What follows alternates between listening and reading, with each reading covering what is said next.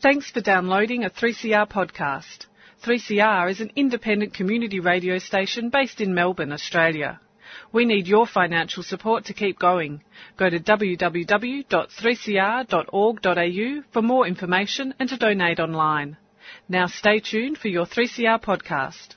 Well, good morning, and welcome to the 3CR Gardening Show. My name is A.B. Bishop, and this is the last week that I'm standing in for Pam Vardy, who's probably still swanning around Europe, I think. I'd like to observe that last Friday was Endangered Species Day, and with an increase in habitat destruction and environmental change every year, unfortunately, the list of endangered species grows. And according to the International Union of Conservation for Nature, at least 40% of animal, plant and insect species around the world are at risk of extinction. And it makes us pause for thought about the things that we can do to sort of play our part in helping them. And all the little critters, not just rhinos, tigers and polar bears, all insects and things like that. But luckily for us, there are two mammals who aren't heading down Extinction Road, and coincidentally, they're in the studio here today. So first of all, we've got our resident herb, garlic and now tomato expert, Penny Woodward, and a man who knows so much about roses, I think he might have even invented them, Graham Sargent from Silky's Rose Farm. Good morning, guys. Good morning. Morning, AB. Lovely to be here. Yes, and you were saying it was a challenge even arriving here, is that right? Just been a bit busy recently. Yes. A little bit busy? Yes. Oh, well, thank you. Thank you for coming in. No, it's terrific. How is everybody? Yes, good, thank you. Yes. Haven't seen you for a while, Graham. No, looking forward to all. We're starting to get our bare-rooted roses in now. Yes. Which is really good. Yes. And, it's been a challenging season.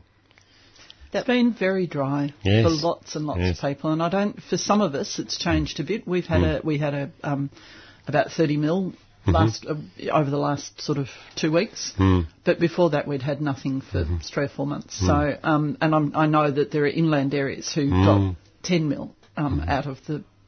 So there are lots of people who are still really struggling for water. Yeah, especially in inland areas. I've just come back from a place of paradise up in the Tamborine Mountains in Queensland.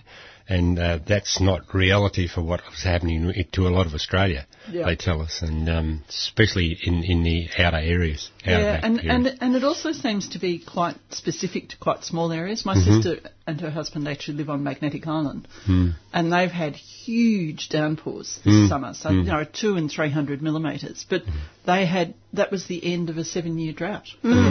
Just in that sort of tiny area, Magnetic Island, Townsville, so. And you don't hear about those very specific areas sometimes. No, that's right. And what does it mean for you? Like, what does the dry autumn meant for you for the Rose Farm, Graham?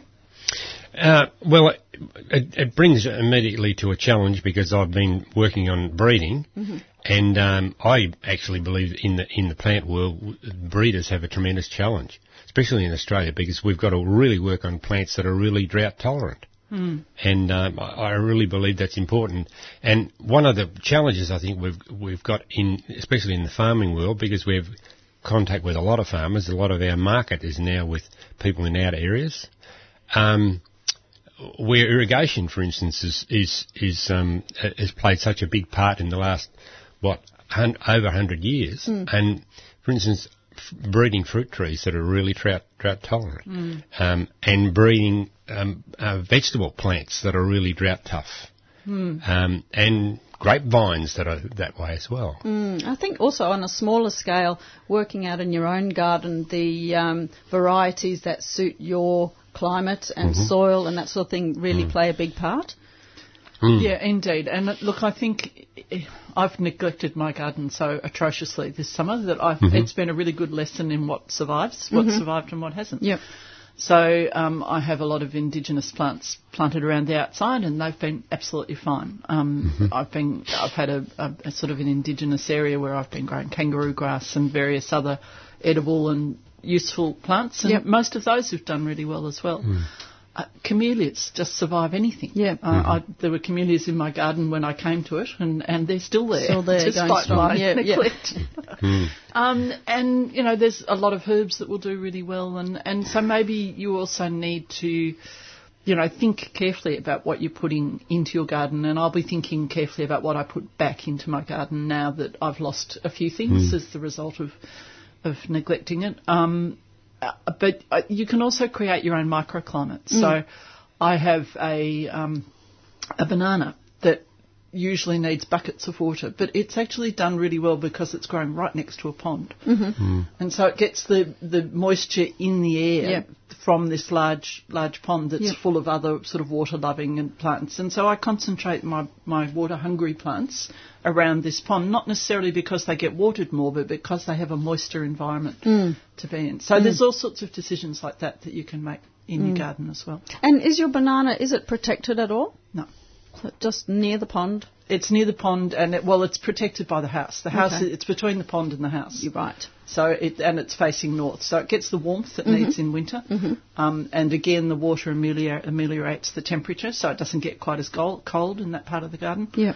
I've only had one big bunch of bananas on it. Still? Yes, it hasn't, but the plant is surviving really well. So, and it grew two new sort of further apart shoots after the fruiting part of it died, and I've let those two grow this time. Yeah. But they've done really well despite the lack of water and despite the fact that I haven't been watering and caring for it. So. And is it a cold tolerant? It's a dwarf Cavendish. Dwarf Cavendish, okay. Yeah. Okay. Which is not especially cold tolerant, but it's a bit more cold tolerant than some of the other cultivars. Yeah. And do we have to have a certificate or anything for growing bananas? No, because there's no commercial production. Okay. Yeah. It's only in areas where you've got commercial production that you need a certificate. Yeah. Okay. Okay. Talking about water, I think it's important that we look at the need for proper fertilisation and using more organics, where we've relied so much on water-soluble fertilisers. And water-soluble fertilisers, as we've discovered with growing roses, that it tends to give you a lot of soft growth. But getting back to plants that don't need so much water, then in turn you can find that often the taste is more pleasurable and more intense because they haven't been forced. And of course nitrogen is one of our biggest challenges. And I've always said nitrogen is born around the fact that we use it in fertilisers, and the mental thinking of that is get it in, get out, and get your money back. We work with a gentleman, a Chinese Malayan gentleman, in the beginning of our horticulture career about 40 years ago, and he used to say, you have to create for people a memorable experience with every mouthful. And we tried to apply that with our cafe that we had in Kilmore that we ran for 15 years, and it applies to all of us. We love to have a good experience, and food, of course, is now really at the forefront because of our challenges with obesity. And do either of you think that we use fertiliser too much? Absolutely. Yeah. And every talk I give, I get up and say, before we had the drought of 7 years ago, we watered too much. We discovered that things survived. They didn't need as much water as we thought they did. This doesn't necessarily apply to veggies and fruit trees, but all the rest of the garden, they didn't need as much water as we'd been giving them, and it's exactly the same with fertilisers. And there's so many different ways you can provide fertilisers now, and for me it's a lot more about the organic matter that you need to get into the soil that creates the microbiome, which then breaks down the organic matter, which provides the nutrients that the plant needs. It's setting up the right conditions for that microbiome to thrive will actually provide the nutrients to your plants. Yeah, and also that's, as you're saying, with the bacteria and fungi, I mean, that's pretty much where it all starts in the ground, and then your protozoa and your nematodes. And it's really interesting how a lot of the nutrients are locked up in the bacteria and fungi that feed on things in the soil, and the nutrients aren't available to the plants. And when the nematodes and protozoa feed on the bacteria and fungi, which they do, their poo basically makes the nutrients available to plants. So these are critters that we really need in the soil. So, and that old adage, you feed your soil, not your plants. If we really nurture our soil and try to encourage, heaven forbid, forbid, nematodes and protozoa, in the long run, that's going to be beneficial for the plants. Well, things like lucerne hay are really good for protozoa. So, you know, if you're going to mulch, you know, particularly in your veggie garden areas, I use lucerne hay all the time, even though it's a bit more expensive. But I'm not then buying fertilisers or, you know, other things that other people might spend money on. Yeah. So you're helping critters that are helping the plants. Indeed. Yeah. And look, the other thing I'm really careful about these days are fungicides. So I don't use fungicides in the garden, anything, organic ones even. I will use the potassium-based sprays, but they don't actually make it to the soil and they don't actually kill the fungi. They stop the fungi from spreading, so they create a leaf surface situation that is not conducive to fungi. But I don't use copper. Very occasionally I use sulphur, and that's it. Yep. So and nothing else. I know, because it's so crucial. Yeah, and it's sort of hard sometimes to remember that when we're spraying on the plants, it's dripping on the ground, and that is, if you're spraying a fungicide, of course it's going to affect the fungi in the ground, and these fungi, these are the communication networks for plants that we're finding, aren't they? So you're basically destroying plants' communication networks. Yep. So I just. So Penny, is copper, you believe, a challenge to earthworms? Indeed. It accumulates in the soil and it kills not only the fungi in the soil, but once it starts accumulating, it will also kill the earthworms. So, yeah. Well, we've always encouraged our customers with roses to use liquid seaweed. Yeah. And I've got some liquid seaweed in here this morning, and it's eco seaweed, but any of the good gardens. It's not liquid, and it's one of the things I love about it is that you make your own liquid seaweed out of it. So it's not really heavy to buy or to carry or all that sort of stuff. It comes in a form that dissolves easily in water, and then you can use it on the garden. So I love that. To paint a picture for people who are listening, this eco seaweed is actually a powder, and it actually does come from China, yes.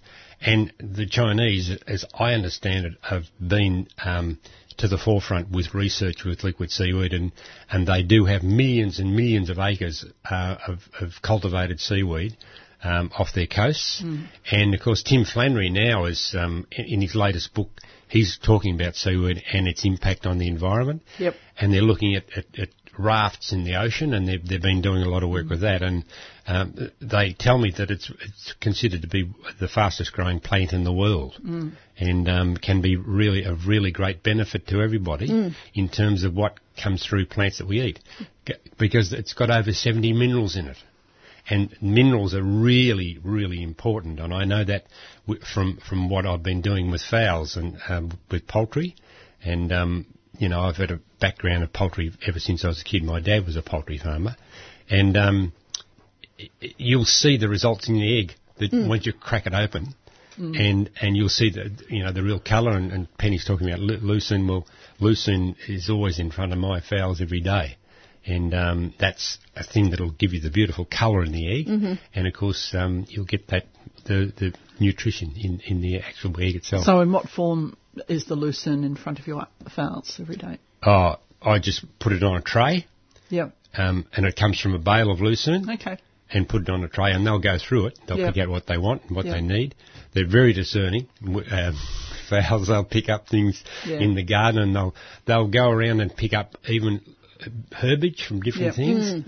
And often, you know, the kids say, but Poppy, they're over there eating that weed which is chickweed, and now they're coming back here to the lucerne, and they're over there somewhere else. And I say to them, they don't like their Wheat Bix and Corn Flix 24 hours a day. They like to select like we do. You know, they have a selection of what they can taste. So you don't have just a bale of hay sitting there for them to pick through. You do. I'll so it's just a bale of hay. And they'll go through it. Your challenge with that leaving it around, of course, is that they'll poo on things. But I'll take some of the hay from underneath, put it on this tray, and they can pick through that.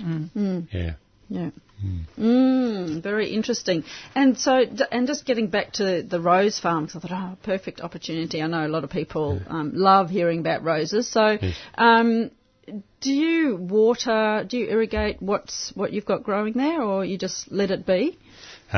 We do have watering systems. Yeah. I must confess we're still researching that. It's an ongoing thing. We've recently planted a bed of roses that have been grown from cuttings, and to explore what roses will do just from cuttings without them necessarily being grafted or budded onto rootstock. But having said that, we do know that roses growing on rootstock will extend their roots down to the ground a long way, anything up to 3 metres. And we knew from the what we call the 13-year drought, which was up around Kilmore and of course generally throughout Australia, that people come to us and say, I'm losing other plants in the garden, even losing some natives, but the damn roses. But not the are roses. still Well, that's exactly what I was thinking. Yeah, Yeah. roses and agapanthus. Yeah. So, that was a part of it. And then we experienced the bushfires, because the bushfires went through our garden, and all the roses that were grown on rootstock, we lost them. And those that grew from cuttings, they survived. So that is part of what we're working with research and trying to grow roses from each lot of cuttings. But each rose has a different root formation depending on the variety. So that's where we're particularly challenged. And we're also, quite frankly, challenged by now the Chinese market. And if roses from China get into Australia, us growers will be particularly challenged because they'll be able to produce roses a lot cheaper than us. So that's another reason, because we can put out grow a cutting rose in a bed of coconut fibre and have it land in our place as a little seedling for around about $1.20. And then we pot it on and grow it on, and that gives us the ability to produce them a lot cheaper. So when they're not grafted. Yes, when they're not grafted. Longer. Yeah. Okay. So I had a question for Graham, because this is a bit of a long story, and I've talked about this before on air before. I have a rose that was named after my grandmother. Right. And I only discovered this a few years ago. Yes. And it's in an old diary, and I couldn't find it. I asked all the rose people that I knew, and couldn't get an answer from anyone. And unbeknownst to me, my daughter Ellen took it on and eventually found it growing in a community-run rose garden in Bacchus Marsh. Right. And it's a Reitmuller bred rose. Okay. So it's an Australian bred rose. My grandfather was Governor of New South Wales, so he was automatically made the patron of the New South Wales Rose Society, and my grandmother automatically had a rose named after her, so it's called Lady Woodward. There was this one plant left in this garden in Bacchus Marsh, and it was all because of John Newesteig, who is a really well-known rose, particularly Australian rose person. So Alistair Clark roses, and he was president of the Plant Trust, and he was. His thing was preserving the Alistair Clark roses and other Australian-bred roses. And he gave the collection to the Mattingley Park Gardens in Bacchus Marsh when he retired. Although and that's how it ended up there. That's how it ended up there. So we found it. I went up last year and took a whole lot of cuttings. And just before I was going up there, I actually heard you talking on radio about putting rose cuttings into coir peat. And that sounded perfect to me. So I pre-filled all these pots with coir peat, and I took them all up there, and I put not only Lady Woodward but quite a few other roses into these pots, and I took them all back. And they did beautifully. So John actually... he sliced down the edge of each stem to create a spot, and we dipped them in honey because, being an organic grower, I won't put them in hormone powder. And they started growing beautifully, but in the end they all died. And I think I overwatered them because I have a tendency to think something needs water when maybe it doesn't. So I wanted to have a conversation with you because I'm going back to try again this year. To ravage the owner's rosebush. No, well, to ravage the one, when they prune it, to collect more cuttings. And because I have 6 siblings and there are 19 grandchildren, and I want all of them to have a Lady Woodward rose as well. Yeah. So Yes, so that's. I would like to know how to get it right. Okay. Penny, I think that it's not easy to categorically say this is the only way to do it. Yeah. But from my experience, I've always taken cuttings. The most successful cuttings I've ever taken have been in May. So now's the time. Okay.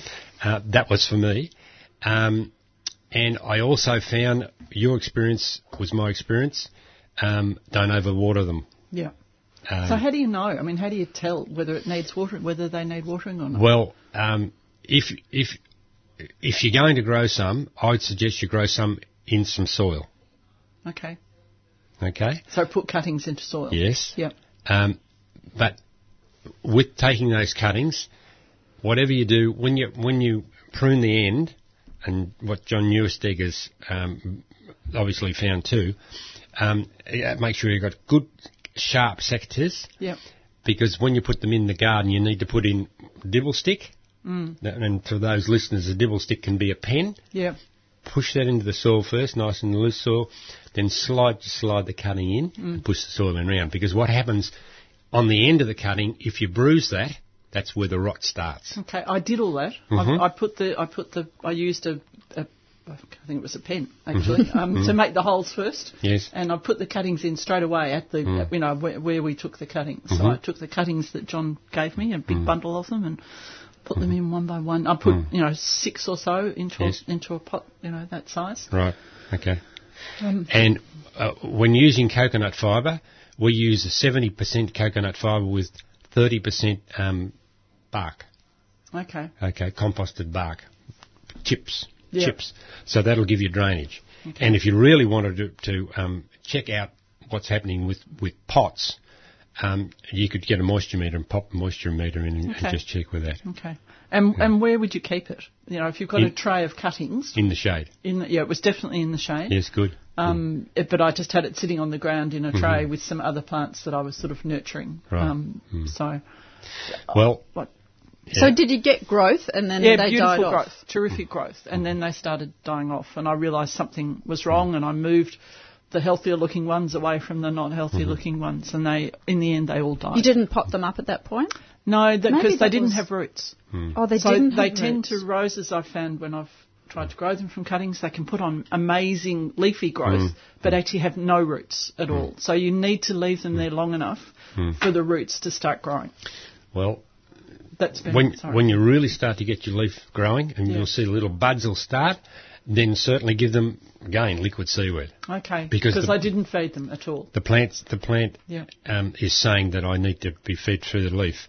And there's some fairly substantial research done now in reference to feeding plants through the leaves.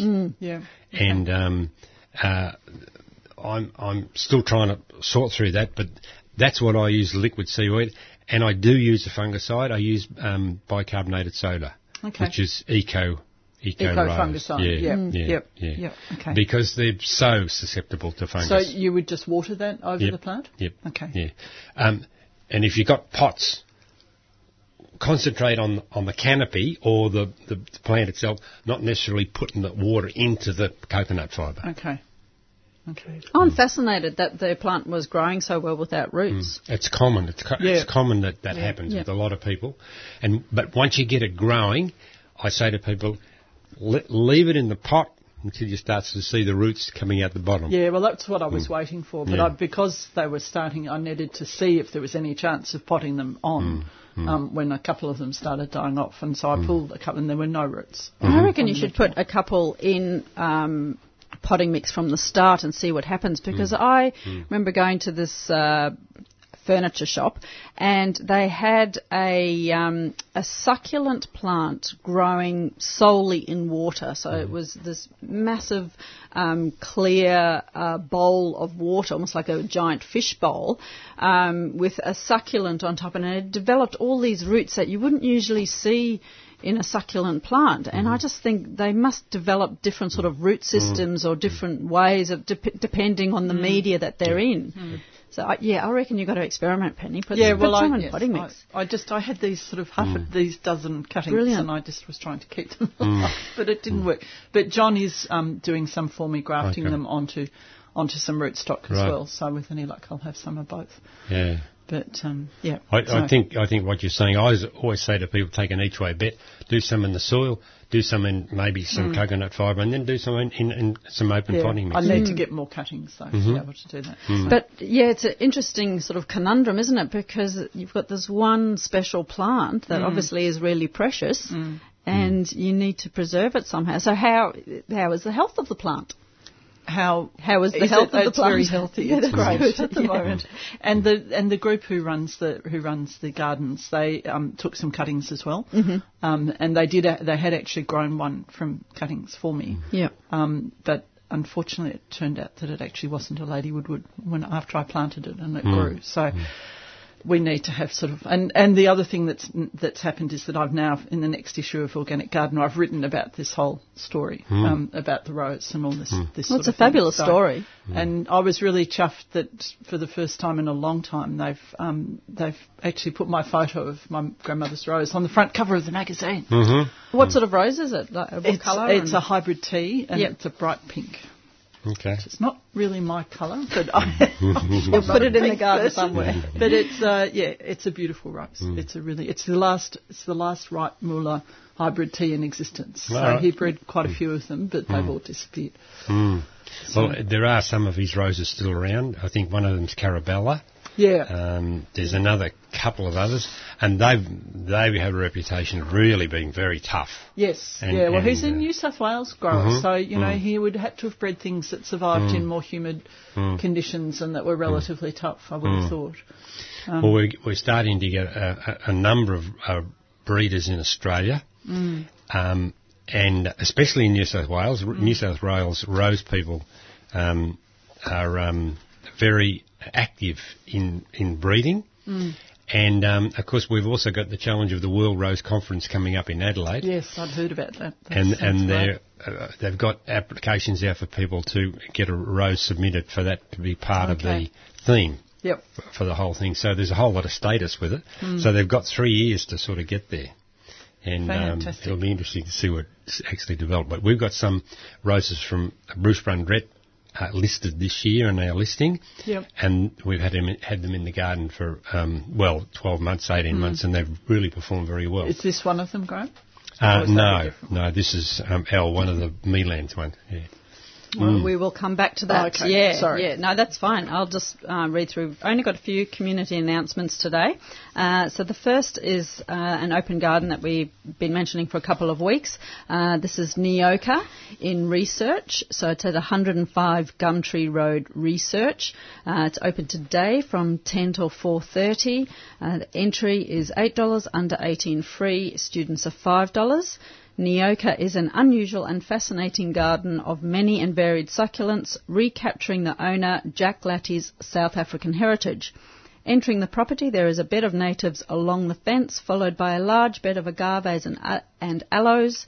On the other side of the area is a propagation spot. The main garden is past the house, where an array of Jack's fabulous pottery is beautifully displayed on tree bollards. A garden surrounds a pool area with unusual aloes, rocks and succulents, creating a stunning effect in colour and design.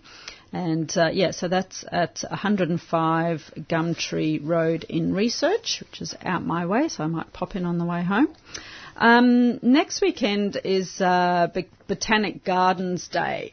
And this is the Australia and New Zealand Botanic Gardens. And so Botanic Gardens are increasingly being recognised as the front line in tackling the biggest challenges facing our future: food security, pest and disease eradication, and adaptation to a changing climate. To highlight this work, Botanic Gardens from Australia and New Zealand are hosting their third Botanic Garden Day on Sunday, the 27th of May, with an invitation extended to all. I did a quick search down at the Geelong Botanic Garden. I couldn't find anything specific that was going on there, but if there is, we'll talk about it next week. So down at the Cranbourne Gardens, down at Royal Botanic Gardens in Cranbourne, we can learn about the vital role we play in conserving our Australian flora and fauna. Join ecologist Dr. Terry Coates on a walk through the bushland and learn how he helps protect the endangered southern brown bandicoot from predators and how he can secretly see who sneaks in and out of the Cranbourne Gardens at night, assuming he's talking about the bandicoots. So that's next weekend, so that's Sunday the 27th of May. There's 2 talks, so one's from 11 till 12:30pm and one is from 2pm to 3:30pm, and you can just go to the visitor centre at the Cranbourne Gardens. It's free and suitable for all ages. It does say bookings are essential. That is on, the number to call for that is 5990 2200. Or you can just hop on to the Botanic Gardens website and have a look for more info. There is a warning issued by the Department of Health and Human Services for poisonous mushrooms, which are out and about at the moment. So Victoria's Chief Health Officer, Professor Charles Guess, has warned that autumn conditions have created ideal growing conditions for poisonous mushrooms, and they advise avoid gathering mushrooms around Melbourne and rural Victoria, whether out in the bush or in your own gardens. The 2 that are most problematic are the death cap fungus and the yellow staining mushroom. Yes, so those 2. And you can hop onto their website, which is health.vic.gov.au, and just search for poisonous mushrooms and you'll be able to see both of those mushrooms. There's photos of those. So the death cap particularly is extremely toxic and responsible for 90% of all mushroom poisoning deaths. Sounds quite horrible. A lot of nausea and diarrhea, which probably is the least of your concerns if you're about to die.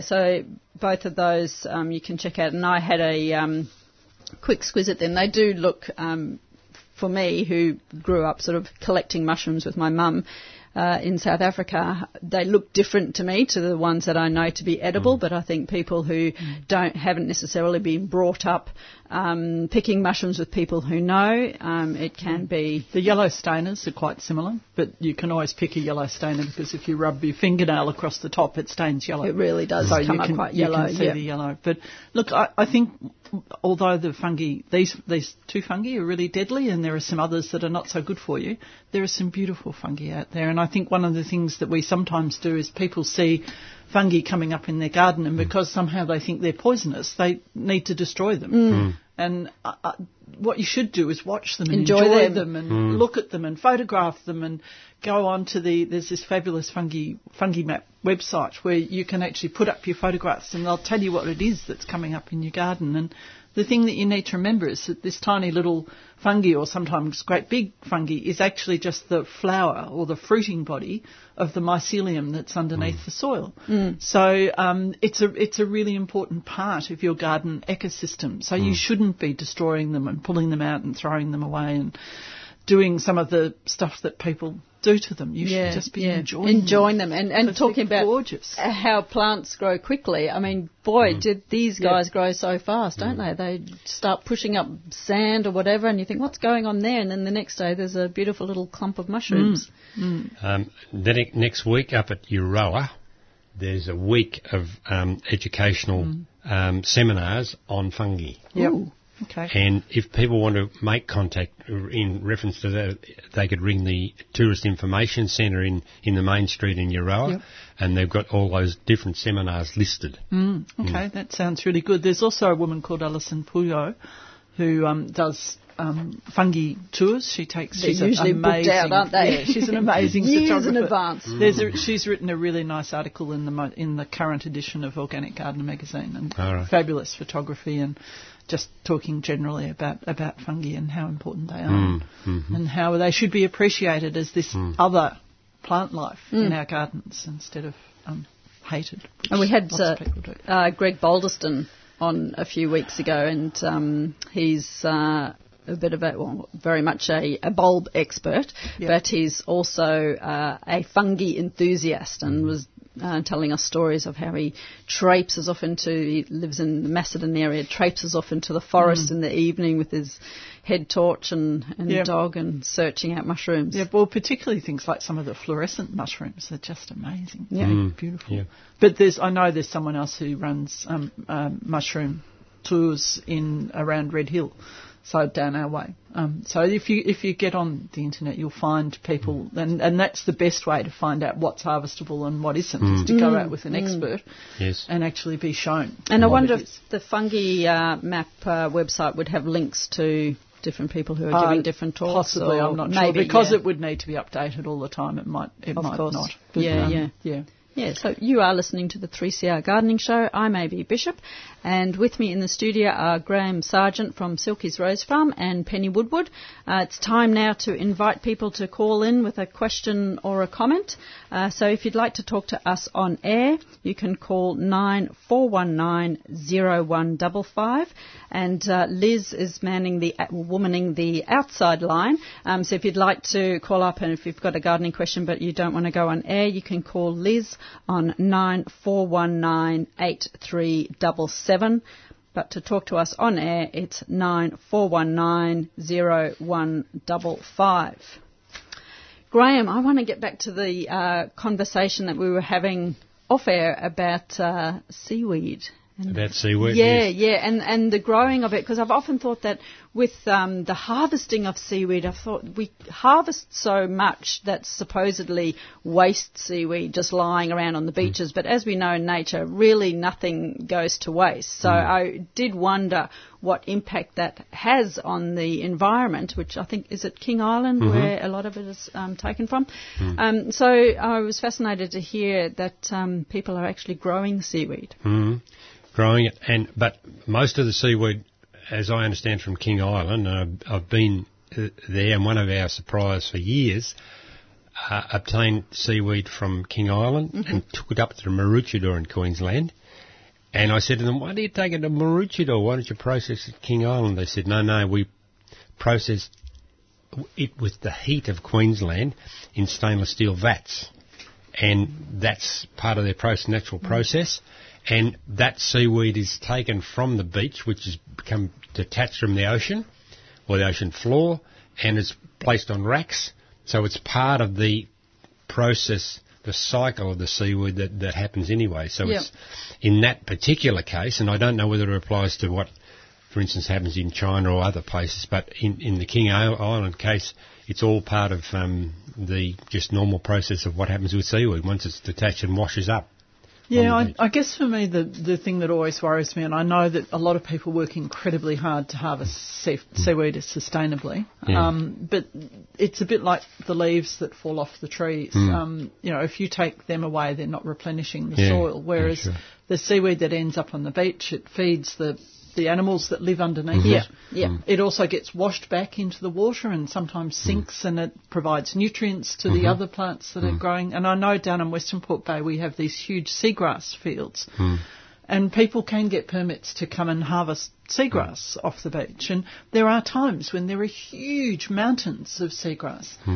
But it is still all part of the natural process. And I think that when it's done in a small way, it's not a problem, but when you get industrial scale harvesting, even if it is stuff that's become detached, that's when I start worrying about it. Yeah, because it's all part of those food webs and chains, and just because we don't know what happens to it or what critters use it, like to us it's waste, so therefore I just think, we need to really take a look at what part this seaweed, as Penny was saying, plays in the broader environment. Because there's so much about the ocean that we don't understand. So, look, I'm not criticising the companies. I think most of them try really hard to do the right thing. But it's just something that we can't take for granted, I think, in these things. You've got to keep questioning it all the time and making sure that, that you're doing the best thing possible. Well, as I understand it, in the larger ocean areas where they're really working on it now, because it's all part of this carbon debate, they're actually cultivating it in on rafts. Yeah, and part of what they're doing there is that they're actually taking some of the carbon out of the water that's accumulating in the water and making it more acid by growing the seaweed. So in a way, they're ameliorating some of the climate change effects that is happening to a lot of our oceans too. So, with all these things, with these new things, they seem amazing. You do just keep checking what unthought of effects are happening as a result of what you're doing. Yeah, and what we can do as gardeners at home that maybe we don't need to buy as much fertiliser, even, seaweed products. Can we create our own compost piles, make compost tea, have earthworms, use wormweed, that sort of thing. Just do it on a smaller scale. I think worm farms for me. I'm now putting more into worm farms than I'm putting into compost almost. I'm mulching a lot of stuff in my garden and putting it sort of straight back on the surface of the soil. But my main nutrients are now coming from worm farms rather than compost. Yeah, simple mulching of the garden is absolutely important. Imperative. And, you start to talk about some people that in the farming world used to talk about the scorched earth policy. And, of course, that was around the debating of weeds. And weeds in cropping areas are a really huge challenge. Yeah. Yep. There was recently some talk on the ABC about a system that they've been working in Western Australia with robots and the drones, and they have been effectively working to only spray, this is for weeds in big acreage areas, where the actual weed is. And they've reduced their weedicide consumption of anything up to 90% because of this technology that can just zone in on the particular weed and bang.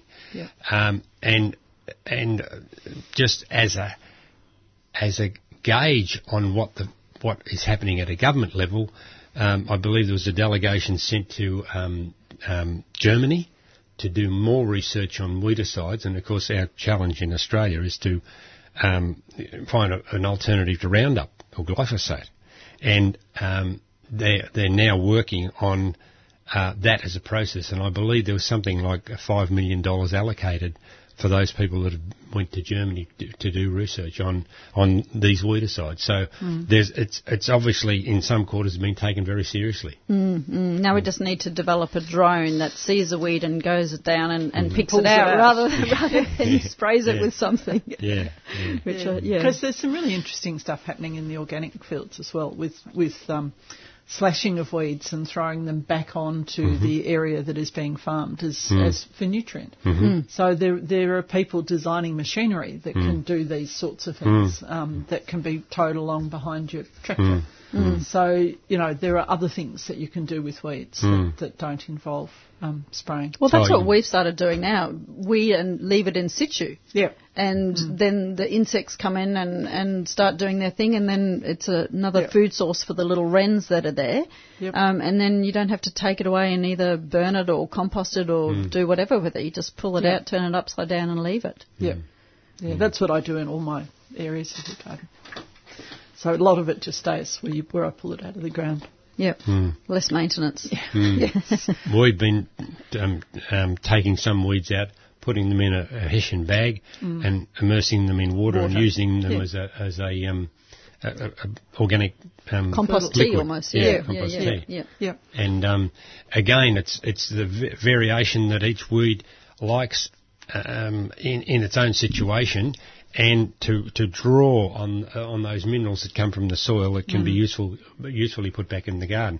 And of course you can take that liquid fertiliser and put it back onto your compost heap again. And you can also, what I created it was actually a project that I did for the Habitat book that's coming out with the compost tea. You can have a huge square or rectangular container, just one of the plastic ones from Bunnings, put some mesh sort of roughly down the middle of it and fill it with water, and then on one side of the mesh you add something like a bucket of compost and just as many weeds as you can possibly squish in there. I added a half a cup of molasses because that encourages that bacterial, although some people are against that, but some people say it's beneficial, encourages that, the bacteria. And then I'd put in an aquarium bubbler and let it sit and bubble, so I kept it really oxygenated for 24 hours and then watered that on the plants. And that is one way of really increasing what you were talking about, Penny, that microbial activity in the soil. So there's plenty of ways, and that way you get rid of the compost, you get rid of your weeds, you can actually use them for something really beneficial. And it didn't take much work at all. It's a particularly good way of getting rid of weeds where you've got weed seed issues. Yep. So, if you've got things that where the seed is going to hang around, you're better off not putting that in compost. You're better off, making a weed tea out of it if you can. Yeah. Yeah, so we have the same recipe in the tomato book. Oh, really? Okay, I didn't copy it. No, it was Karen who put it in. I did copy with permission, of course, your bat box instructions. So that was terrific. So, although there's an interesting article in Today's Age looking at boxes for mammals and birds and things like that. So those sort of things, and the research that they're doing is, and you've probably covered this in your book, but. This team of people have been doing, they've found that actually using a chainsaw to create a hollow in a tree is a much better way of doing it than having a box, because the box walls are too thin and it can actually if you've got them in the wrong position, it can end up cooking the babies and all that sort of thing. Cut-in hollows. Yeah. Cut-in hollows. Yeah, so, I think it's terrific, and for experienced arborists only. Yes. But I think the other thing that comes into that is that, sometimes you do have to cut down trees, but you don't have to cut them down to ground level. You can cut them way above your head with just the thick branches, and you can leave them to form their own natural hollows. That's right. Or help them, as you say. Help them by get someone with a chainsaw and make them for you. But we have this idea that with trees you've got to cut them down and then grub out the stump. You actually don't. Yeah. I know there's a few councils that are using that technique now, and they cut off a face plate out of the thick branch or even the trunk if it's dead,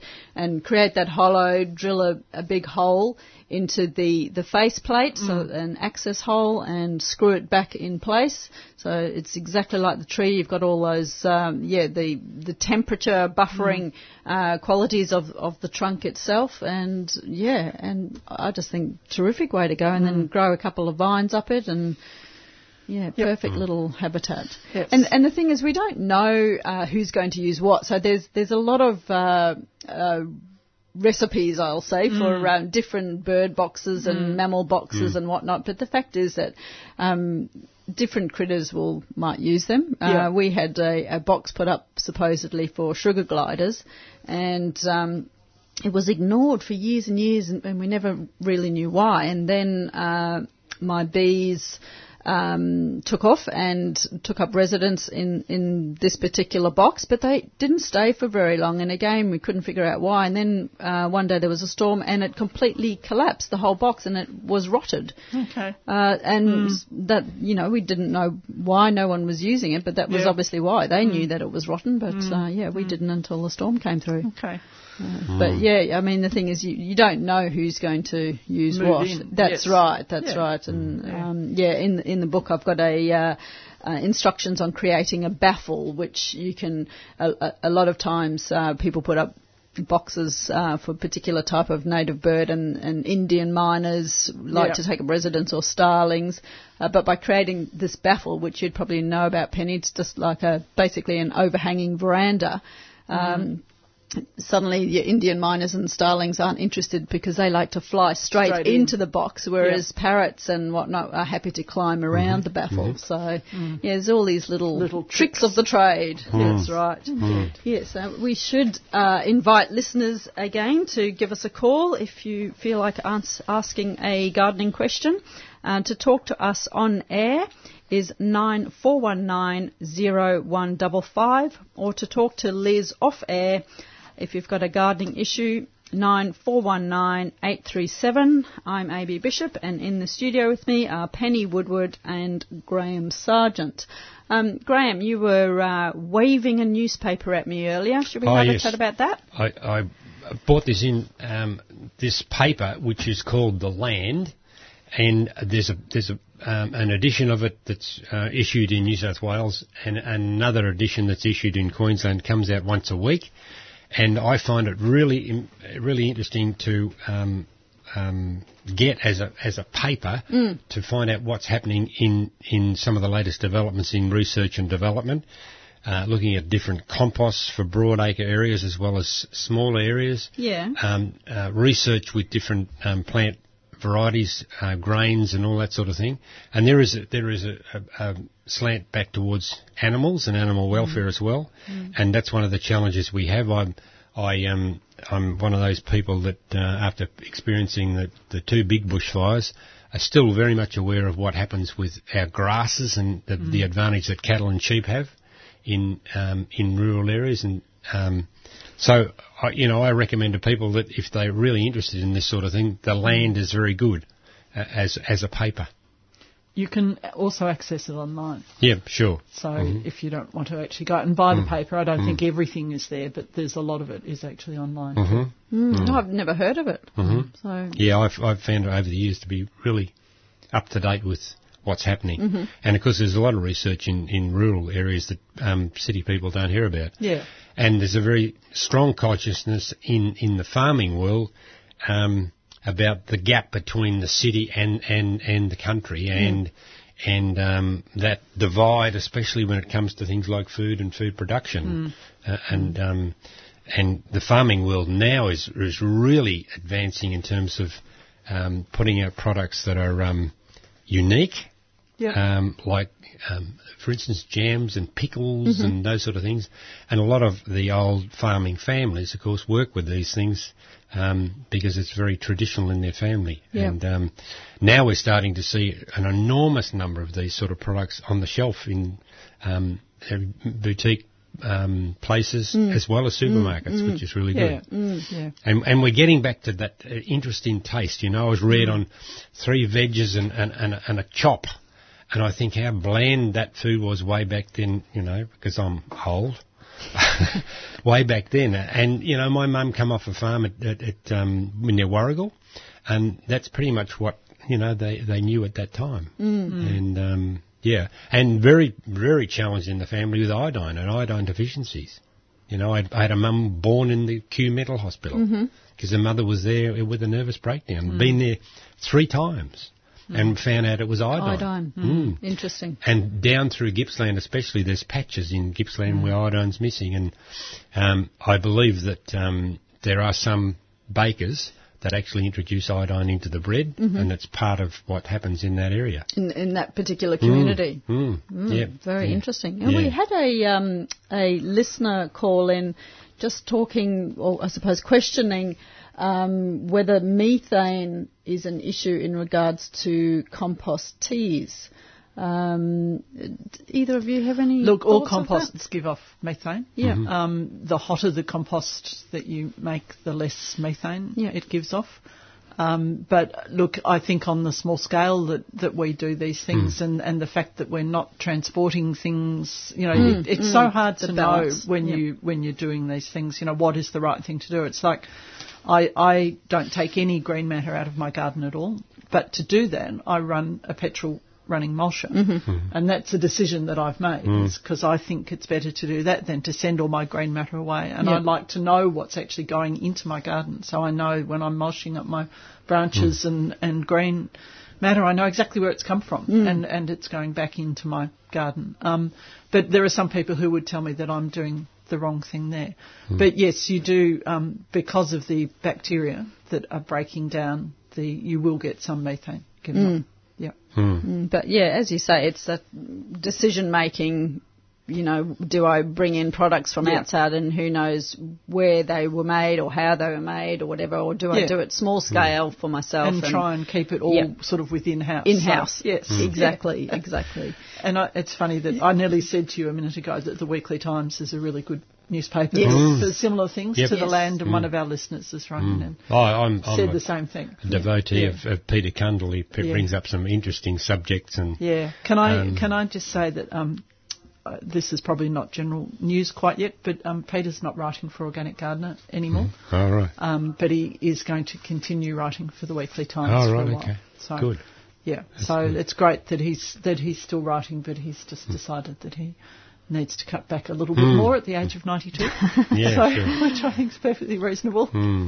Absolutely. Yeah. And yeah, so I mean, yeah, the Weekly Times, I mean, that's the paper that I buy if I want to get my, fix on the land, basically. But I think that one might even be more appropriate. And the interesting thing in the Weekly Times, I've noticed in the last 18 months or so, they've got some really, what I call good news stories. Yeah. And the good news stories are about the farming community and a lot of the successes that they've had with branching out and, for instance, making their own cheese. Yeah. Look, there's some brilliant things happening in our rural communities with products that are, so they're not just sending their raw product off, they're actually diversifying on the farm. Diversifying actually on the farm. And one of the organisations that I always keep an eye on is a company called Farmhouse Direct, which is actually run by Australia Post. And it's not Farmer Direct, which has gone into liquidation. It's called Farmhouse Direct. And it links small growers or growers with the general public. So you can access, they have there's this whole big website that is run by Australia Post, but individual farmers have their products on. There's about 40 different garlic growers who are on Farmhouse Direct. But everything from traditional Australian plants made into jams and jellies and a whole range of different things, to dried herbs, to bananas, to apples. To maybe things you couldn't access through your supermarket. Yep. Yeah, so they have this huge range of different things. And if you want to make direct contact with a farmer, this is a really good way to do it. Well, Graham and I are busy scribbling it down so that we remember. Farmhouse Direct, brilliant. .com.au. Yeah, have you got anything up there? I had my garlic book up there for a while, but in the end I took it down because I wasn't selling very many, but and they don't generally do books. This was to sort of support the garlic sales, was to have the garlic book up there, but just the way it worked out, it was easier for me just to keep selling it from home, from myself, than doing it through Farmhouse Direct. But there's a lot of farmers who sell a lot of product through Farmhouse Direct. Yes. Which is excellent. great. Yeah, fantastic. Now we should get to callers. Let's go to Pippa in Sydenham. Hi, Pippa. Oh, good morning to you all. Just on the topic of Iodine. You are aware that it was our wonderful scientists in Australia, in the agriculture area, that recognised the further inland you were, the greater the need of iodine in your salt. And it was the Chinese government that requested our scientists to go over to China and organise the release of tons and tons of iodized salt for their population that was suffering severely from the goiter and the associated diseases without having iodine in them. And that's one of the major triumphs. Our two governments together, Australia and China, should be congratulated in working together for their own populations. And I wasn't surprised when you said in that area, Warragul, that there was a dearth in salt. Now, our food manufacturers in Australia should only be using iodized salt rather than the cheaper other, because of that. After the war in Europe, it was a major problem inland in Europe. People developing goiters through the lack of iodine in their salt, and it was such a simple and low-cost fix to the problem, major health issue, and there we are. I think we forget sometimes the legacy of science and the things that our scientists have done, and I think it's really important that we recognise it. And we've now got another message up there telling us actually the name of the professor who Isn't that did marvellous? Professor Now, Eastman. look, Yeah, so it was Professor Eastman, apparently. So I love our audience. I just think, whenever we start talking about something, there's always someone out there who knows more than we do. Absolutely. Well, you see, you can retire from study, but you learn something every day, and it's nice to remember the good points in all of humanity. But separate to that, knowing that we're going to have less rain, therefore water, and I love my garden, I did place Sir Walter Raleigh down underneath my deciduous trees, and it grows a treat on clay soil. But I'm wondering if I should get rid of it, and I say this because after 10 years observation, I've noticed the finer run. It's a very fine grass. I think they incorporate it in the normal grass seed, as you sprinkle it on. Now that's remained and is marvellous. It does have a creeping effect, very fine blue-grey leaf grass and very low. It looks like the grass you may use in a golf course. It sounds like I found that is establishing itself where the other ones, through the disasters of the heat waves, has persisted. And on the other side, where I have the Sir Walter Raleigh, I'm wondering if I should get rid of that, because I have lost my little blue butterflies that come in spring. And I'm saying I think I lost some diversity in my garden. I've still got the blue-banded bees and the moths and everything else, which I love, and a large assortment of spiders. But it's the smaller butterflies that have lost their landing points on the grass. Do you think I should remove my Sir Walter Raleigh? I wouldn't be removing something that's doing well. I'd be looking at adding to it with maybe some other grasses that provide a more diverse habitat. So around the edges, putting in maybe some native grasses, rather than removing something that is surviving and doing okay. That'd save me a lot of effort too. Yeah, indeed. I think I'll take up your suggestion. Thank you. Oh, good on you, Pippa. That was a good point of conversation. Thank you. Thanks, Pippa. Bye for now. Bye-bye. Yeah, that is interesting, though, about the iodine. I had no idea that, it was introduced into China. But, and I suppose that's where the iodized salt came in. Yeah. Was all to, not being around at that point in time. But look, you can also have too much iodine, so you've got to get the balance right too. So. Actually, I bred budgies when I was a kid, and that was the fashion. When you had budgies, you always put some iodine in their water.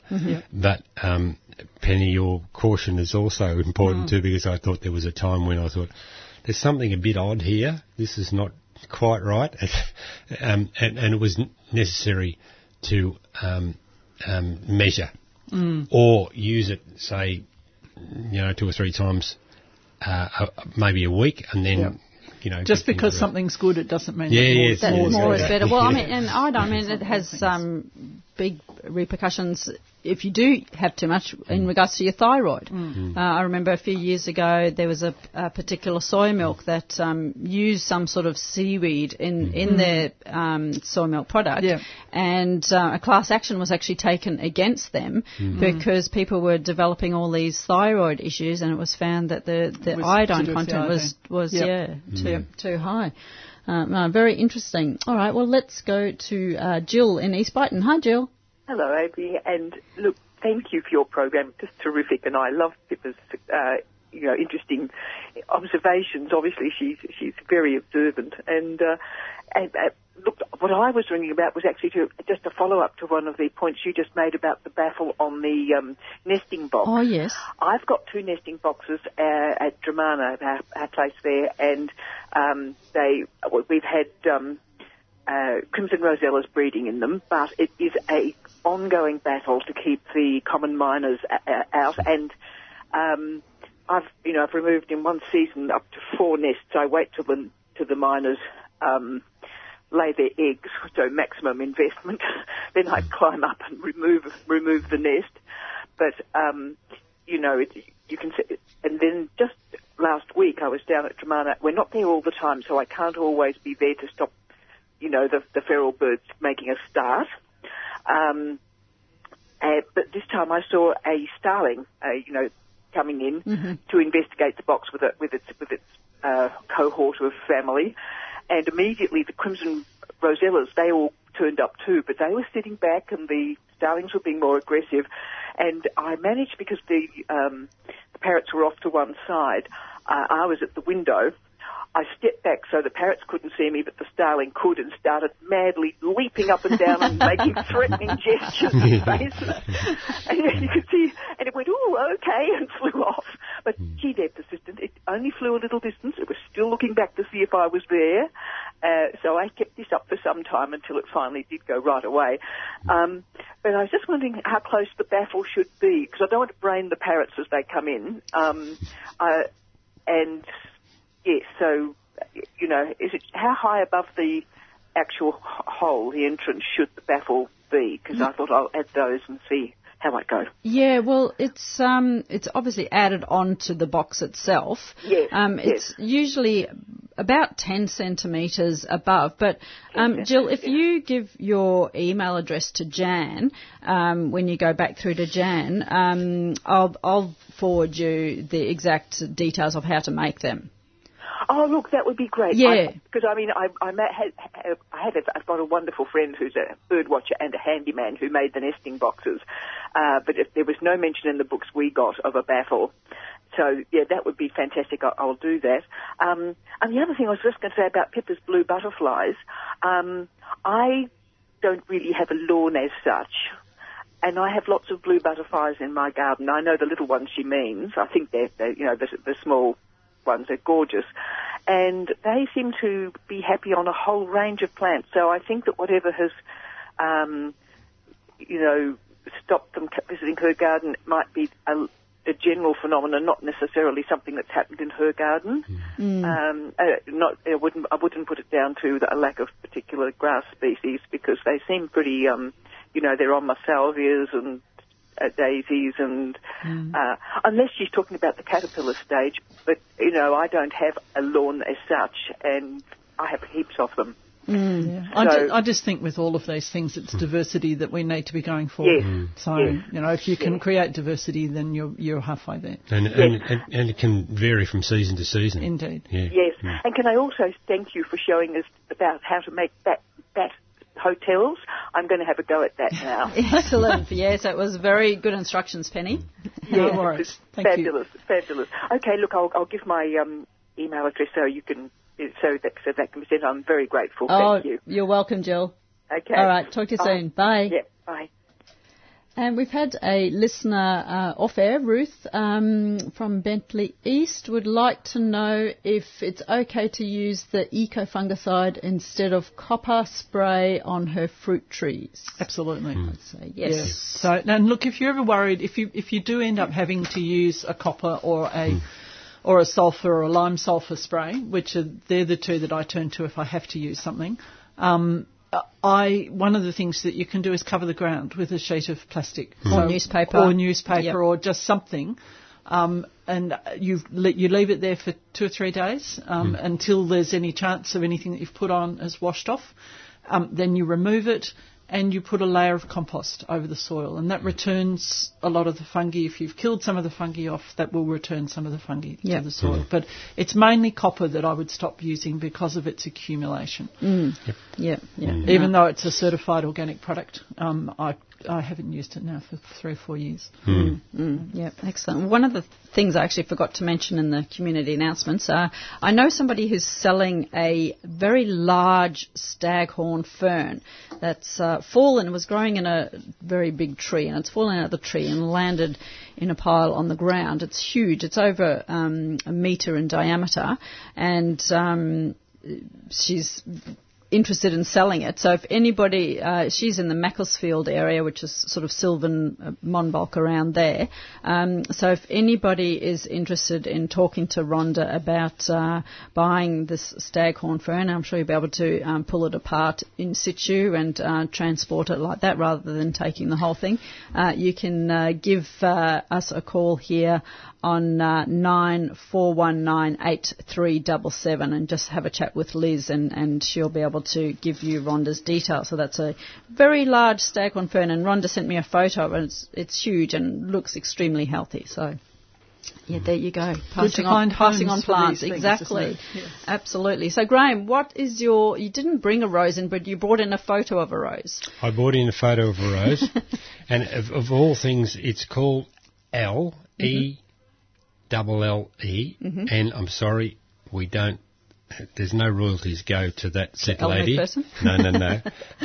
It's bred by the famous Melan family, the people that bred the famous peace rose, and it's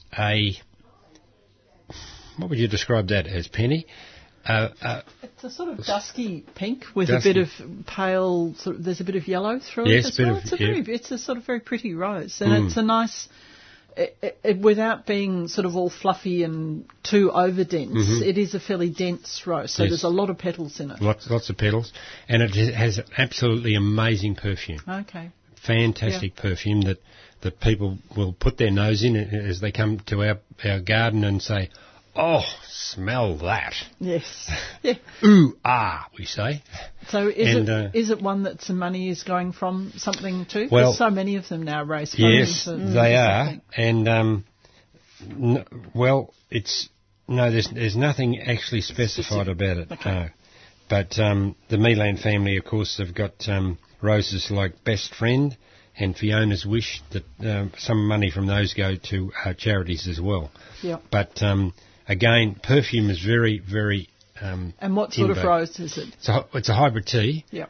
The bush will grow around about 0.5 metre in height. Okay. And so far in our garden, it's been very healthy. Okay. Really done well. Very beautiful colour. And someone sent me a link the other day to a black rose. Is there a black rose out there, or was that a trick? If you're looking at black roses, the biggest challenge with black roses is because they're black, they will burn in the sun's heat. So there is a black rose. Yes.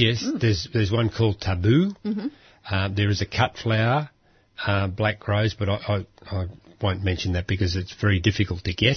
Again, if you grow a black rose in a hothouse, again, you've got the challenges with burning.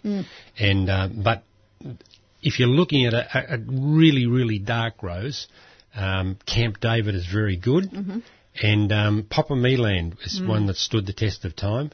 Papa Melan's got a very shiny black finish to it, and it's a velvet colour. And I believe in that case, that rose has been out for nearly 50 years. Because it shines, it reflects the heat off the petals, which is I used to grow a beautiful, really dark rose called Black Boy, which is, I would think these days, totally inappropriate name for a rose. Is that one still in existence, and has it been renamed, or it's still called Black Boy? Yeah, it's an Alistair Clark rose. Yeah, yeah, but it's a stunning rose. I love that. It's a climber, isn't it? Well, Penny, I must say that in the nursery when people come in and say, "I want that Black Boy that my grandma had 50 years ago," and that always amazes me. You'll take them other roses and you'll say, "Smell that one." No, it's not that one. Smell this one. No, it's not that one. Smell this one. That's it. And you know those people remember from 50 years ago what the perfume's like, you know. Yeah. And there's a lot of roses out there called Black Boy that aren't Black Boy. Okay. And I'm not saying that yours is not Black Boy. Yeah, but no, well, I don't have it anymore. So, no, I mean, I'd love to get it again. For that same, for me, and this is what I said in the article that I've written for Organic Gardener, why do you choose a particular rose when you've got 3,000 or more roses to choose from? And for me, it's often about the history. And the smell and the look, obviously, but it's the story behind it and the name of the rose. Yes. So there's another really lovely dark flowered rose called Alex's Red, which I have a lovely friend whose name is Alex, and I grew that for many years because of this person whom I'm very fond of. And we all do these emotional things in our gardens, and it can be very, particularly with roses, I think. And Alex Red was bred by Alex Cocker from Scotland. Okay. And that's got an amazing perfume. That is fantastic. And it's another really lovely dark red rose. Yeah. So, and I'm also very fond of the single flowered roses. So the things that don't have a lot of, and have these amazing stamens in the middle, these, so things like Mermaid, which doesn't have a really good scent, but I love it as a rose. We usually say that if people start to look at single roses, they need to be very careful because they could turn into a connoisseur. What you were going to say, because they could take over your garden, because they can be pretty rampant as well. Yeah, well, we've got Knockout now, which is a single, sort of red, but it's not. It's a medium, what I call a medium red, and that's really been fantastic. It's going to be one of those that's going to be really good in landscapes. Okay. While we're talking about Alistair Clark roses too, the old Buller Shire Hall. Yep. Has a fabulous, fantastic garden there. Yeah. And before you go down the gap at Buller, it's on the right, and it's a bluestone building, and that garden's cared for by the City of Hume. Yep. And they really do a good job looking after it. And they have a fantastic catalogue that's downloadable on the internet. All if you want to see what they're growing there and look at all the Alistair Clark, I think they've got 69 Alistair Clark roses in the garden. It looks beautiful. I haven't been there, but I was doing all this research for the article, and it's. If people go there, park around. You can park right around the back because it's a bit hazardous on the main road and up the side street. So if you go up the back, you'll see there's a car park at the back. You can park in there, and then you can get in there any time, 24 hours a day. But probably now is not the best time if you No. It's usually it's real best in springtime. Yeah. And getting on breeding, Alistair Clark had a garden at Buller, and he had a garden in granite soil, and mate, that just drains off like this. Yeah. And of course he did have a number of gardeners. I believe that someone said he had about 7 gardeners, but his challenge was to grow roses in that sort of soil and have them survive through the normal summer period. And he really achieved that very well with a lot of roses. Really interesting man. And Tommy Garnett, who's another really interesting man and gardener, wrote a really good book about Alistair Clark and his family and his roses. Yes. And, the whole story. And he searched the world for them and come up with roses from the Himalayas and Rosa gigantea. Yeah, because there's about 50 species roses, so original species that are found all over the world. And that's where all our current roses come from. That surprises me that there's only that many. Yeah. I mean, we are surrounded by roses. Yeah, but these are the actual species. Yeah, so but rosa species and all the ones that, there's something like 30,000 have probably been produced over time. But we've lost as many because if people don't grow them and don't preserve them, then we don't keep them. So. Similar to correas, I suppose. There's 11 species of correas and millions of cultivars. Now, Liz from Mount Macedon has called in and wanted to give us a comment that she's got 2 roses growing under a giant sequoia tree in dust and shade at 800 metres. Yes. You just never know, do you? Incredibly tough. Just never know. And Graham, what about the elusive blue rose? What's happening there? Anything? We're working on it. Still.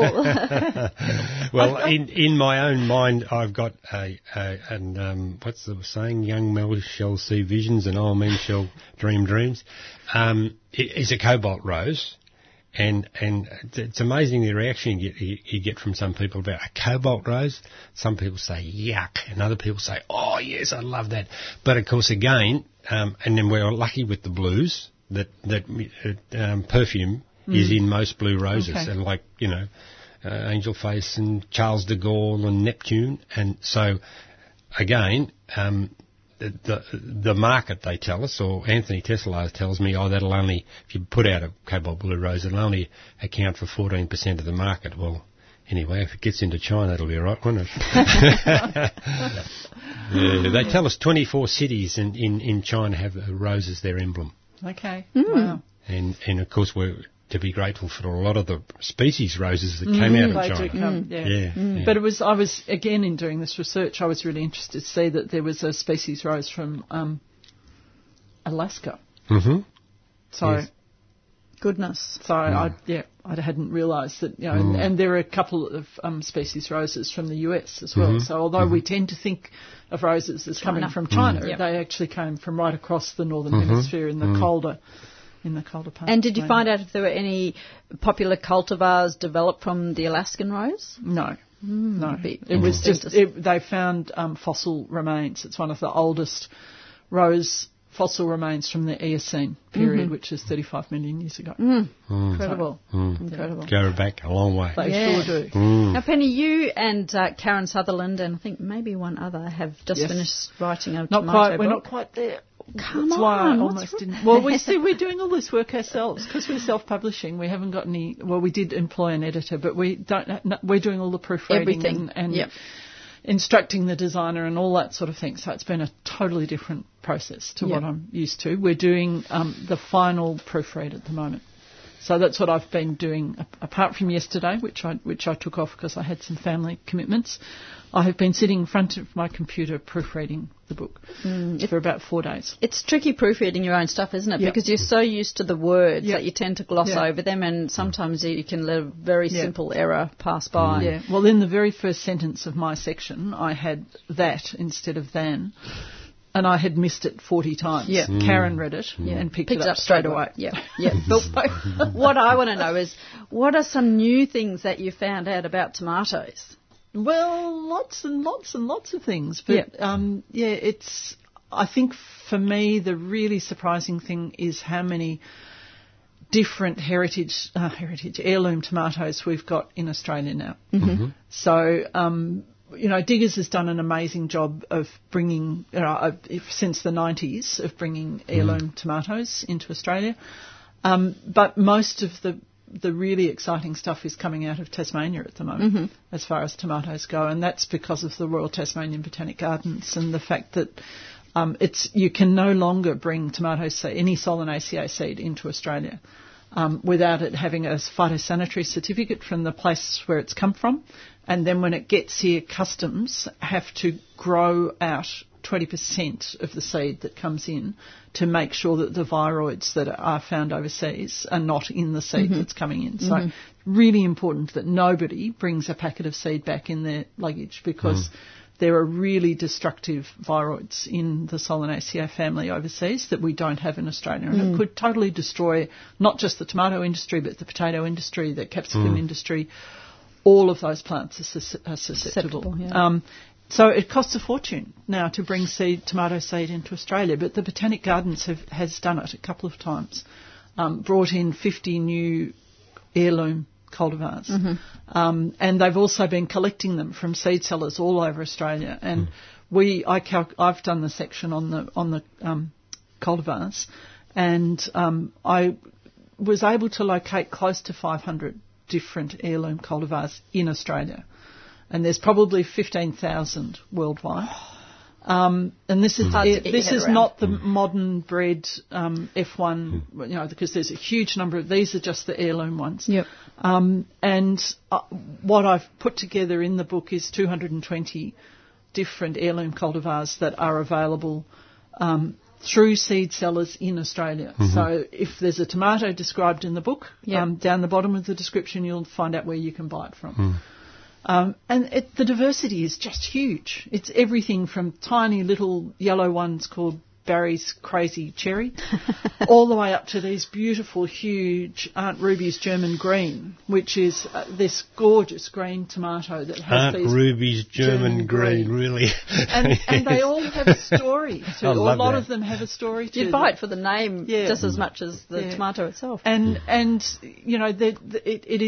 it is a wonderful world to dip your toe into. And there are just so many different sorts and different ways that you can use them. And Janice has done the recipe section, and she has the most amazing recipes for using your tomatoes. Penny, can I ask you a question from way out? Yeah. In human feces, can the seeds be passed along? They certainly go through compost. Mm-hmm. I possibly. So I guess we'll leave that up to you to trial, Graham. Yeah. Report back next month. Well, I think the question is more about what happens to the human feces than what happens to the seed. Well, I'm thinking about people bringing back seed because we travel so much now. Yeah, look, It's unbelievable, I think travel that industry. Having gone through our gut, it's unlikely to be carrying the same sort of Right. issues that. And one of the things that you do need to do with tomato seed is to ferment it. So it's quite easy to save. You can just scoop out your tomato and dry out the seed. But if you ferment it, it will get rid of quite a few of the diseases that get carried by seed. So that's a relatively easy thing to do, but it just takes a few days to do it. So The reason I asked this question, they're now doing substantial work on connection of toilets, and I've got a public health background and health inspection and stuff, and I did work on septic tanks for ages. Graham, what haven't you done? I just say to our listeners that you never know what you're going to learn on the gardening show. And Go, Graham. the big cost for a block of land is, first of all, your sewage. Yep. Then the next big cost is the connection of the power. Yep. Okay. And now the work with microbes Yep. and an injector onto a plate in the toilet, which goes zzz and disintegrates the faeces on the spot, sounds to me like it's got a lot of merit. Now, I don't know how far it's been developed. And you can imagine what happens with a network of sewage, and then a lot of it goes to ponds, and around the Kilmore area we've got a ponding system at Wallen, huge acres. Another one at Kilmore, which big acreage area, which the birds get to, which again is another world all of its own. And if we can eliminate a lot of that need in blocks of land, because I believe in people owning their own little pad, their own little backyard and that sort of thing. So I'd love to see this develop, because we had crude systems with septic tanks. They're terrible. They were just absolutely woeful. They were just not effective at all. And I did some work even in the United States years ago. I went and did a trip under my own steam to study septics, and then, of course, we come up with just put sewage onto everything. And look, a lot of the issues around sewage is not the faeces anyway. It's all the other crap we put. Literally. All the other stuff we put down the toilet. Right, the wet wipes, which is a disaster. Yes. You know, and we just have to rethink the way we do so many different things. Well, we've got a septic at our place. We've been there 16 years, and we haven't had it pumped out, and we believe it's because we've always used herbal products for cleaning and that sort of thing. Yep. And the cleaning world, when you walk into the supermarket, it's just like it's... Yeah. Well, I don't even go down that aisle. No, it's extensive, like the soft drink area. We don't need any of that. No. You really don't. Just use a cloth. Yes, indeed. Quite easy. And a bit of elbow grease. But you were really asking that. You're trying to bring tomato seeds back from somewhere, were you, Graham? Looking at a new way of doing so. No, definitely not. Well, it's an interesting world. Yeah, so Penny, did you chat with people around Australia to see what talked to people tomatoes all over grow the well place. where? And did you find any patterns of things? I think one of the things that a lot of people have to deal with, and increasingly more people, are fruit fly. And so people in Queensland grow tomatoes differently to people in Victoria. Karen did all that side of it. Yep. So she interviewed various growers, and those interviews are in the book. I talked to people who were involved in the sort of seed saving industry. Yep. So I talked to diggers and to Michelle and Jude Fanton and the various people who are saving. Linda Coburn in at Seed Freaks in Tassie. She's now selling 150 different cultivars of tomatoes. So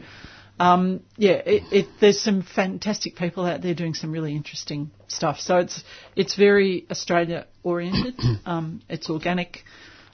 It's heirloom. And you know, so it's a very big book. A lot of the people savings, it always does, doesn't it? Yeah. But not when you've got a publisher, because they tamp you down a bit. No, do you know what? They did not. I wrote nearly double the amount of words that was in my contract to write, and they've kept everything. Okay. So I was quite happy done. about that. Good. Yeah.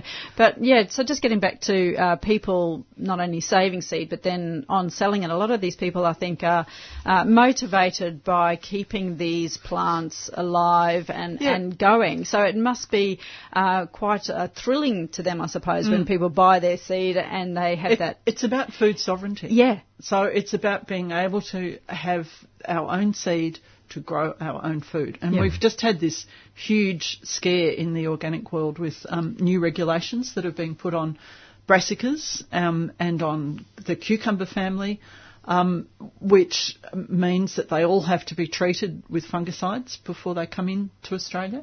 And that was what the Department of Agriculture was going to do until there was this huge backlash and petitions and things from the organic community saying, that might be fine for, all these commercial growers, but what about us? We work really hard to not have these chemicals in. You need to make allowances for us and being able to bring clean seed. We're not saying we just want it imported willy-nilly. We understand that it needs treatment, but you need to have other things in the system that allow us, and that is now starting to happen because of the huge outcry around it. So, most of our seed is actually imported. So even these small seed companies, and Diggers and Green Harvest and people that we talk about all the time, mostly import their seed from the US or from Mexico, and they'll import organic seed if that's what they say it is, or not organic. But it's because seed saving is not a good way of making money. You do it because you love it. Not on a commercial basis. You do it because you love it, not because you're going to make a whole lot of money. And you love the plant. And you love the plant, and you believe in our food security. And the really sad thing is that the big chemical companies are buying up all the seed companies. So most of our seed stock now is held by 3 giant corporations, Monsanto being one of them. And so it's so important that we buy our seed from these small companies who are actually trying to grow their own seed. And especially when it is still available. Yeah, at the moment it is. But you see, tomatoes we're lucky with because they tend not to cross-pollinate. 95% of tomatoes don't cross-pollinate. So you can grow 150 different tomatoes and save seed from it fairly easily. Whereas corn, you've got to be something like 2 kilometres away because it's pollinated by the wind. If you want to or you've got to grow it at a different time for the different sorts of corn. So I can't remember what they're called, organic. There's a seed company in Australia who's trying to preserve about 12 different varieties of corn, and they're doing an amazing job with that. So so we need to work with our small seed companies to try and make it possible for them to keep doing what they're doing, and to support seed saver networks and all that sort of thing. Really important. Otherwise, we lose, as I said, our food sovereignty. Yeah. Yeah, and Penny, this will be relevant for you. Jenny has called in wanting to know how to ferment tomato seed. Okay, so fermenting is really easy. You just scoop out the seed, you put it into a cup. You might add a little bit of water to it, but that's not entirely necessary, and you leave it sitting out of direct sunlight. And over 3 days, it will form this white scum on the top. And the fermentation breaks down the gelatinous substance around the seed, which is sometimes the area where disease is carried. You don't leave it for more than 3 days or it will have gone too far, so sort of 2 to 3 days. And then you take the scum pretty much off the top, you rinse it with water, leave it to sit, and all the fertile seed will drop to the bottom, and anything that's floating will not be fertile. So you pour off any scum that's left on the top, and the infertile seeds, you wash it again with water, pour it off again, and then finally put it in a sieve and just rinse it through the sieve and spread it out on a plate and dry it.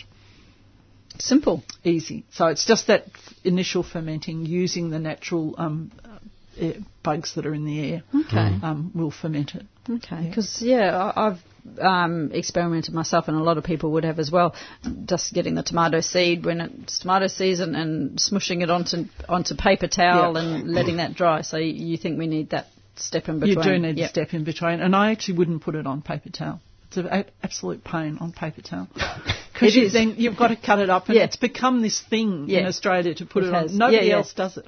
So somehow it's got, I don't know whether someone on Gardening Australia did it or something, but it's been, everyone's you're much doing it better now. off putting it on a plate. Yep.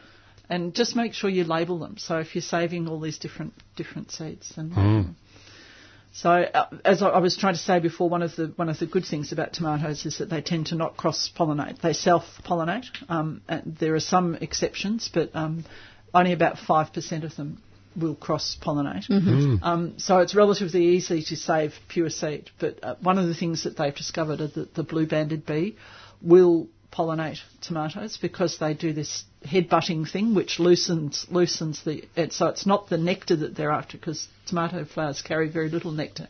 It's the pollen that they're after, which is the protein. And they've filmed them actually head-butting a tomato flower 350 times a second. It's insane, isn't it? It's just 350 times a second. So the bumblebees do it differently. They vibrate their chests, and they put their chests up against the flower, and that vibration loosens the pollen. But with blue-banded bees, it's the headbangers. And I just love the fact that death metal listeners. We have headbanging blue-banded bees. I think it's great. So if you've got a lot of blue-banded bees around, you may get your tomatoes cross-pollinating, and you may end up with some new heirloom tomatoes. Modern heirlooms is what we call them now. And there are some amazing tomatoes coming out of the US, because there's half a dozen really dedicated breeders there who are getting the anthocyanins into tomatoes, so the black-skinned, the true black tomatoes, not the Russian black or the black Krim, black Russian, which are actually brown or burgundy tomatoes. These are true violet black on the skin, and they go black where the sun touches the tomato. And what are they like for taste? Not as good a taste for some of them, but because they're high in anthocyanins, which is what you get in blueberries and stuff like that. But the anthocyanins mainly in the skin. Right. And a little bit below the skin. So when you cut one of these, say green and black, which is this amazing, really deep tomato, it looks as if it should be purple on the inside. You slice it and it's iridescent green on the inside. So we have photographs of all these things. So you're not only growing them for their taste, you're growing them for their health properties and for what they look like on your Instagram feed. Yeah, except I don't do Instagram. A lot of people do. I might have to start, but I haven't done it yet. I've avoided it so far. Yes. I think you should, Penny. You've got a lot of exciting things to share. Yeah. You've got to have time to do it, though, and the energy, and I would rather spend my time with my husband and my children when I get the chance to see them. A few selfies with them? Yeah, no, definitely not. My daughter, who sort of partly runs my Facebook page, is always saying to me, Mum, when you do this, will you get someone to take a photograph of you, please, so I can put it up? I said, no. You need a photographer following you around to do all that side of it. So now you mentioned your garden has been left alone for a little while. What's happening? I'm sure there's still bits and bobs going on. Look, I haven't got a lot. I haven't put my garlic in yet. That's. I was hoping it would be next week, but I think it's going to be the week after now. I've been doing a lot of. I'm just starting to do cutting back and what I have 8 big garden beds that are 2.5 metres by about 1.5 metre, and I've decided to put them up one more level, so they're going up another 30 centimetres. So I'm doing that gradually, and each time I'm actually turning one garden bed into a compost heap. So all the stuff that I'm cutting back, weeding, mulching, is all going to go into one of the garden beds with some extra lucerne hay and manure and the chook. I've just cleaned out the chook pen, so that's going in there as well. And that will gradually break down, and I'll be able to plant that in by creating soil pockets in there. I'll be able to plant, things like zucchini and pumpkins and stuff in that bed by next spring. So I'm creating compost in that way. I'm expanding, as I said, my worm farm. So because I've got a lot more worms and what sort of system do you have? Well, ad hoc. Worms here, there, and everywhere. Any in-ground? No, not at the moment. I've got a 3-system thing which I'm experimenting with, which is just a normal worm farm. But I'm finding it doesn't break down fast enough because I don't have time to cut up all my bits and pieces. So from there it goes into one of the spinning compost things. Yep. I'm sorry, I was demonstrating Compost how my tumbler, compost tumbler goes around. With a whole lot of paper, shredded paper, because my worm farm tends to be too wet. Yep. So it goes in, it breaks down further in there, and then I take it out of there, and I've got an old trough, which is where I get the worms out of the stuff that I want to put on the garden bed. Yep. So I'll put a fresh bucket of compost on one side, and all the worms will move into that, and then I can take that out, and that's ready to put on the garden bed. And what sort of trough is that? It's just a laundry trough that Okay. I've just built a wooden frame for to have it up at a reasonable level, so I'm not down on my knees. Yeah, so it goes through these three things, and by the end of it, it's really good usable. Because I was finding that because it's only a 2-tier worm farm, the bottom stuff wasn't ready to go on the soil by the time I'd filled this up, so I needed to put some interim stages into it. And I'm managing to mulch most of my paper the office paper that I use, having reused the other side and reused it as often as I can. It then gets mulched and goes in to the worm farm, and that's working pretty well too. And you're not concerned about the inks? No. Okay. No. Because? Because I think the worms break it down. And I would rather it was going through my compost and it's all part of this philosophy of not sending things off the property as far as possible. Yep. And I also, one of the things that I started doing quite a few years ago is only using a print that is a really fine print on anything that I do. So anything that I print out has light print. Is light print and has as little ink on it as possible. So I use Helvetica, which is one of the finer fonts. Yep. And how's the size of the letters? They're fine. It's a narrower print, and it's not as dark as some of them, not as solid. So it uses less ink. Because those print cartridges, boy, do they cost an arm and a leg. Yeah. Like, printer's super cheap, and then the printer cartridges are 3 times as much. Yeah. Yeah. And what about you, Graham? What's going on in your garden? Well, I've been doing some work with fertiliser in the pots, and you have to fertilise pots. Yep. And that fertiliser is being made from food. And there's a gentleman who's got an agreement with Yarra Valley Water, and this gentleman's taking the food from refuse areas, and he has a factory with worm beds. Yep. And he produces this food after it's been through a heating process, and he puts it in these beds, and then the fertiliser's taken from that food. Yeah. And I was amazed. There's a factory at Somerton where these worm beds are all set out in through the factory, and the extent of what the work he's doing is just and fantastic. It's called bio. They're circular food, is the name of the circular company? food. No, I've been there. They're doing some really interesting stuff there. And it's again as the trick to get that fertiliser and the microbes to work on the potting mix, and the potting mix we use is made up of coconut fibre because that travels well in the mail. And because sometimes when we send roses, some of the outer areas might even take 3 weeks to get there. Yeah. And then again, the miracle of that is that people get them and they'll send us photos and we just get them to cut the roses back about, in the old language, 6 inches from the butt. And then use liquid seaweed on them once or twice a week for 6 weeks, and they're amazing. They come back again. Yeah. I think that company, they're also using recycled plastic to make garden furniture, I believe. If it's the same company. Don't know. Yeah, I didn't see that they were using that in the area that we did the tour of. Yeah, okay.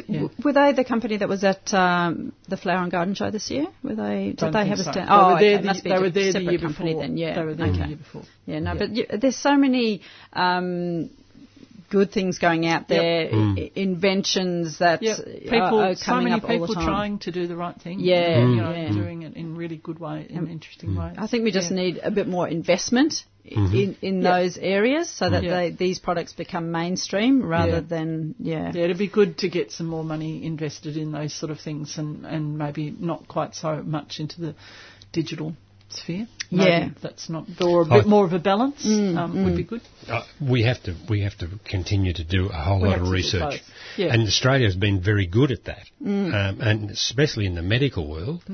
And we have to continue to keep that going and make it marketable in other places around the world. Yeah. And that's a real good challenge. One of the listeners rang in before, which we didn't mention, about one of the other programs that's well worth watching is the ABC's Landline.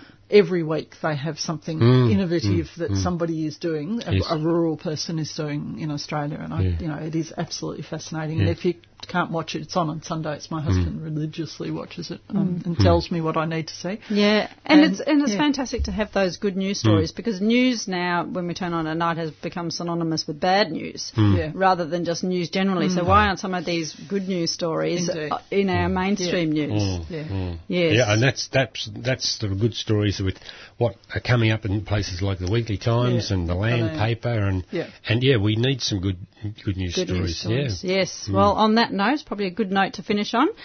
So that's all the time that we have for now. I'd like to thank Jan and Liz for womaning the phones. Thanks to Graham and Penny for sharing your fantastic knowledge. Always enjoy having an extended chat with you. And thanks to the listeners for tuning in to the 3CR Gardening Show. My name is AB Bishop, and Pam will be back with you next week. So bye for now. You've been listening to a 3CR podcast produced in the studios of independent community radio station 3CR in Melbourne, Australia. For more information, go to allthews.3cr.org.au.